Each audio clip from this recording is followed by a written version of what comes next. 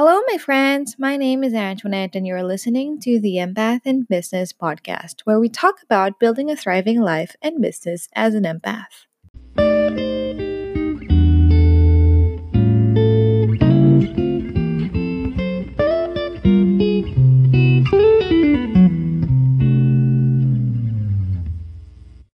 As an empath, one of the things that I know about myself is I tend to hold back on anything and everything that's presented in front of me, whether it's an opportunity for a job or a business or a partnership. I would step back and be eaten and lead by fear because in the past, that's just how I can protect myself.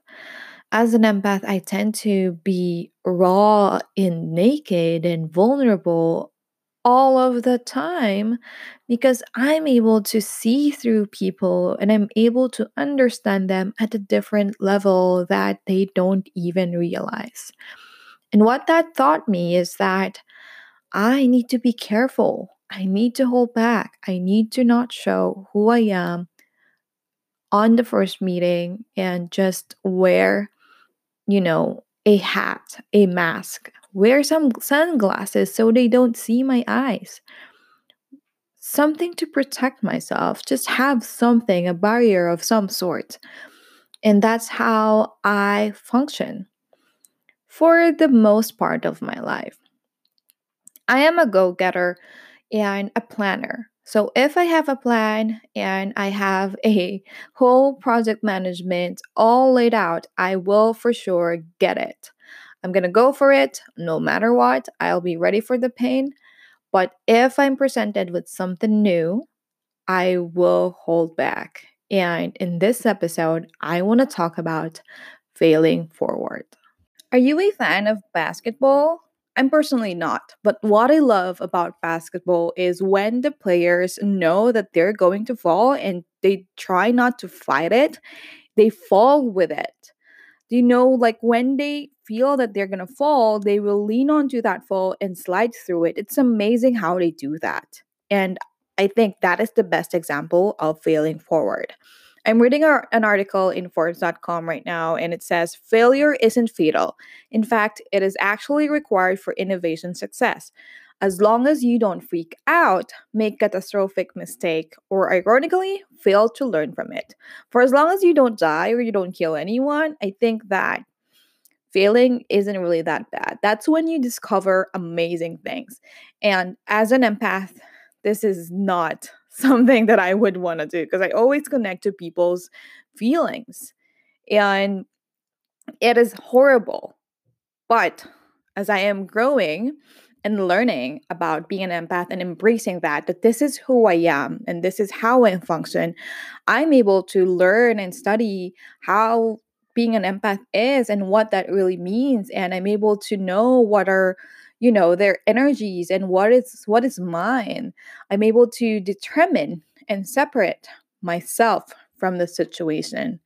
And so that led me to be able to slide through the fall whenever I need to.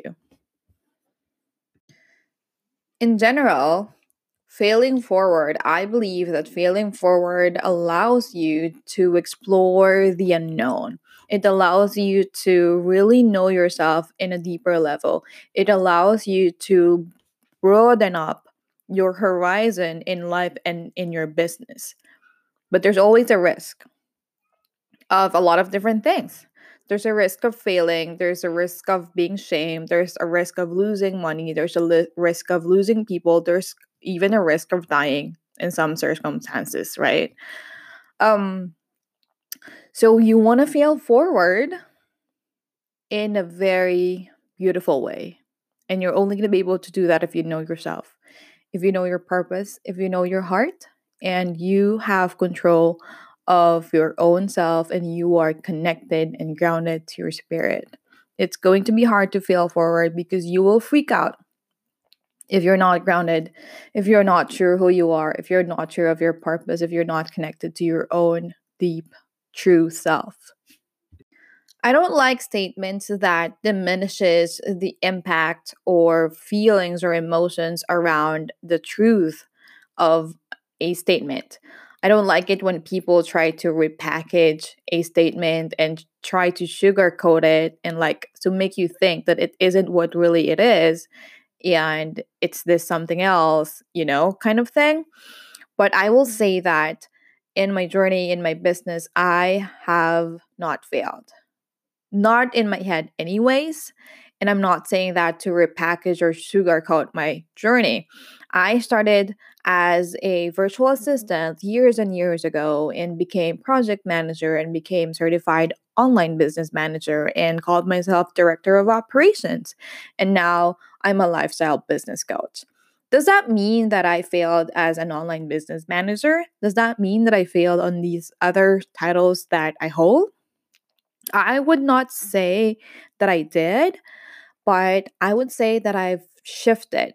I want to say that in some aspects I did fail, but I failed forward in a sense of I was able to know myself and try these things that I was afraid of and realize what is for me and what isn't. I was able to own my power. I was able to own my strengths and weaknesses. And I can say that I truly am this person. I truly am good in this thing, whatever it is, because I did it and I failed on some aspects, but I failed forward because I won. I was able to say, okay, this social media management thing does not work for me. I don't really like it. So I did try it. It's not working out, and I was able to take away the things that did not work out, try to iterate it, try to optimize what I could, and automate what I could, and delegate what I could, and positioned it to my success. And in that perspective, I want to say that I failed forward. I want to say and clarify that this is not justification of your action. My husband hates that. I know it's a strong word, but he does. He hates justification. He hates it when you're trying to justify your whatever act that you did that in his perspective is wrong. This is not justification. That is not the point. That is not even part of this conversation. You're not going to say that, well, I will just do it, not intentionally. I'll just do it and not think about it because, anyways, I'm failing forward. No, that is not what we're trying to say here. Do not justify your act. Don't do anything that could hurt anyone or don't do anything half assed and justify that you're doing it just because you're failing forward. You're doing it just because you learn from it. No, you still want to do whatever you're doing the best way that you can. You're always going to go in there, do your best, full ass, everything that you do. And if you fail forward. You never lose, honey. You never lose. You always just win or learn from it. One of the things that I do as a mom, and please don't judge me around this, or you can if you want to, but I'm saying that this is not the definition of my motherhood as a whole. I have three kids. I have 10, 6, and 4 right now as of this recording. So their age gap is really not that huge. And I would have toddlers all the time since the beginning that I had my firstborn. And I noticed that between the age 2 to 3, they love putting their fingers on a fan. And I don't buy fans that are made of steel, right? They're just made of plastic and small ones that I put on the ground. And they love putting their fingers on it. With my first kid, I was very adamant to make sure that my house is baby proof and like he's never ever gonna reach the fan. And like that's my full time job to make sure that he doesn't reach it. And guess what? He still did. And he learned from it. He like hurt himself a little. Like it's not to the point that he broke his finger, but there's a little, um, there's a little pain here and there. It's really not bad. It's not bad. But after he experienced that, he stopped doing it. He was curious of what it is to put his finger inside. Like, how is it going to feel? What's the experience going to be like? How is it like? What's going to happen? And now he knows. And so I learned from this experience. Let's say I failed at that. Like, I failed at protecting him from hurting himself from the fan. But he learned anyways not to do that. And so now he's cautious around fans. It's not really traumatizing or anything like that. But he figured it out. He got the answer that he wanted. And I did what I could to protect him from that. But he wants to learn it. And so with my second child, I did not like spend my whole lifetime trying to protect her from that. I actually did encourage her. I bought a small fan that is not super strong and not going to hurt her that hard.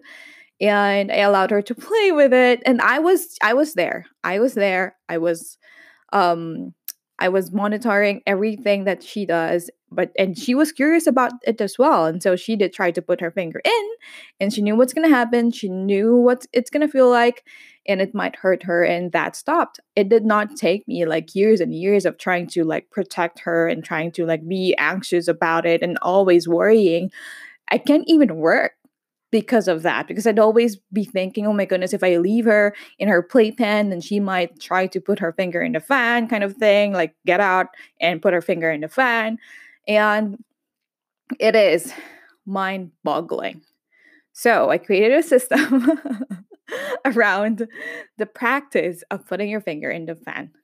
And she figured out early what it is, what it's all about, what's the fuzz all about, how it's going to feel. And voila, she stopped doing it. With my third child, I've introduced the same thing. And as early as 1 year old, he no longer has any interest whatsoever with finger putting in fans. I don't know what's something like, what is that thing about fans that they want to do that? But hear me out. This is the same thing that I do with my clients. With my coaching clients, they want to try all of these things, which I encourage them to do. Even though I know I am a projector in human design, I project things before they happen. And I'm an intuitive as well. I would let them know that here's what I think about it. Here's what could happen. And here's like what could happen if we've done it, if you can execute it positively. And here's what could happen if you fail on it, or it doesn't go well. And so I would give them that, but also I will encourage them. That is my job, to empower them to do whatever it is that they want to do, and allow them to step into that curiosity and lean on to whatever their intuition is telling them.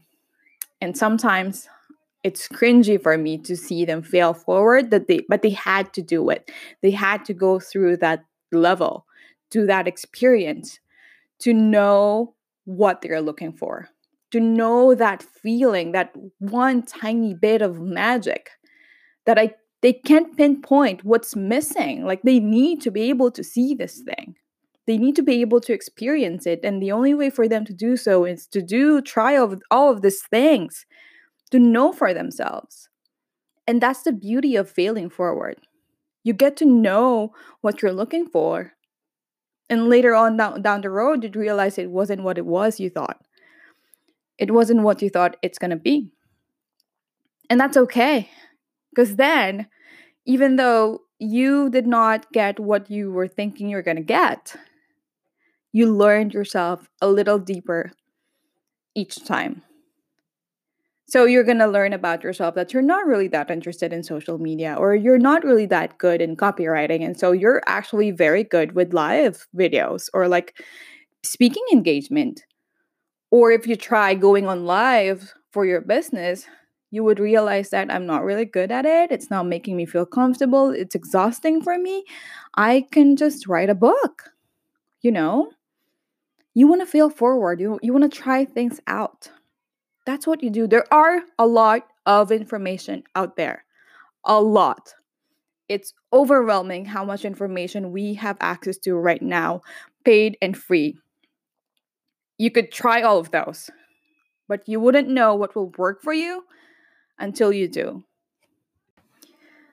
If you're going to ask me how to fail forward properly, I will tell you that let's go back to the basketball player example that I told you earlier in the beginning of this episode. And most likely, their coaches taught them how to do that, and they had practice on how to fall. In life and in business, you could read multiple books.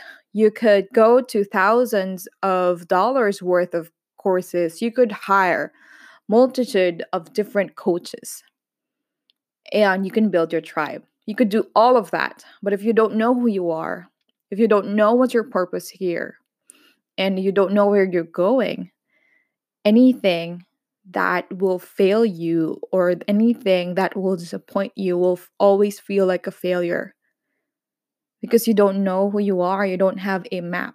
No one can give you the map. A coach can guide you, but you have to have the map because the coach cannot tell you what is your why. Why are you doing this? What's your passion?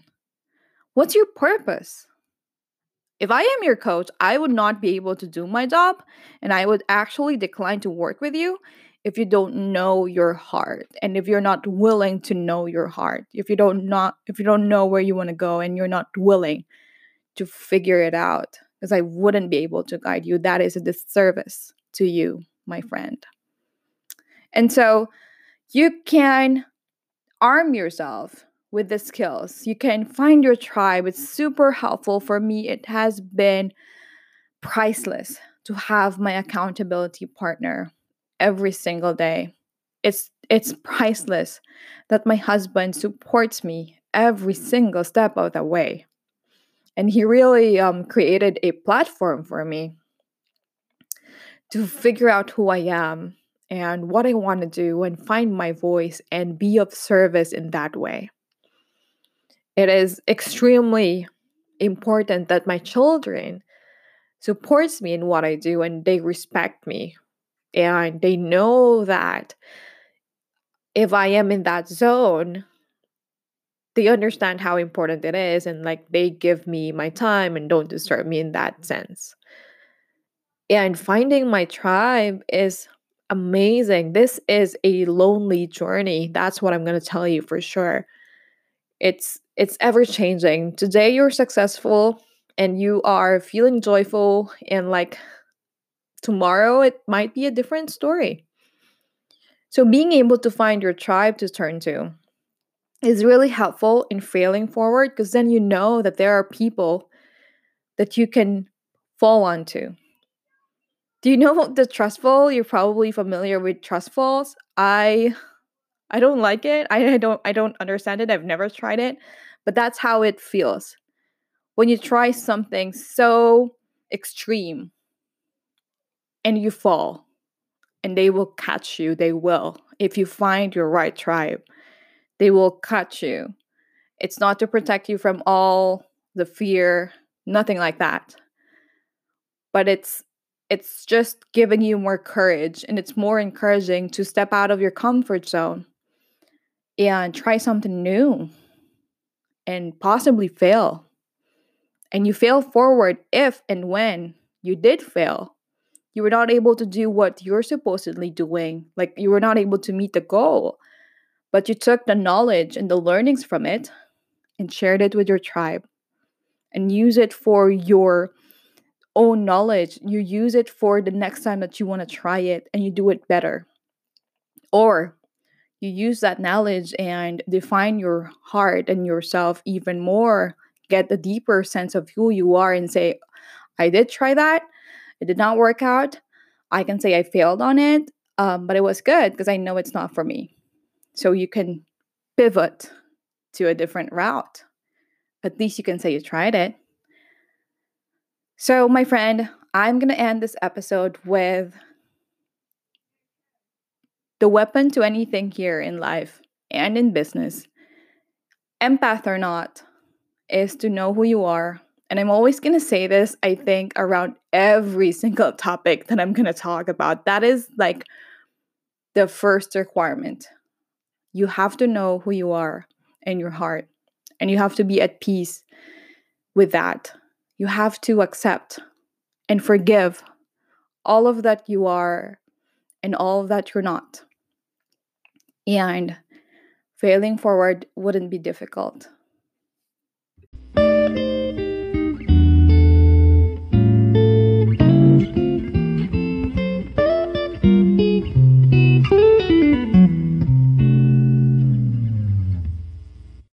Thank you for joining me in this episode. My name is Antoinette, your host. I'm a lifestyle business coach, helping business owners create a business that supports their lifestyle and not the other way around. Until the next episode, have a good day. Bye for now.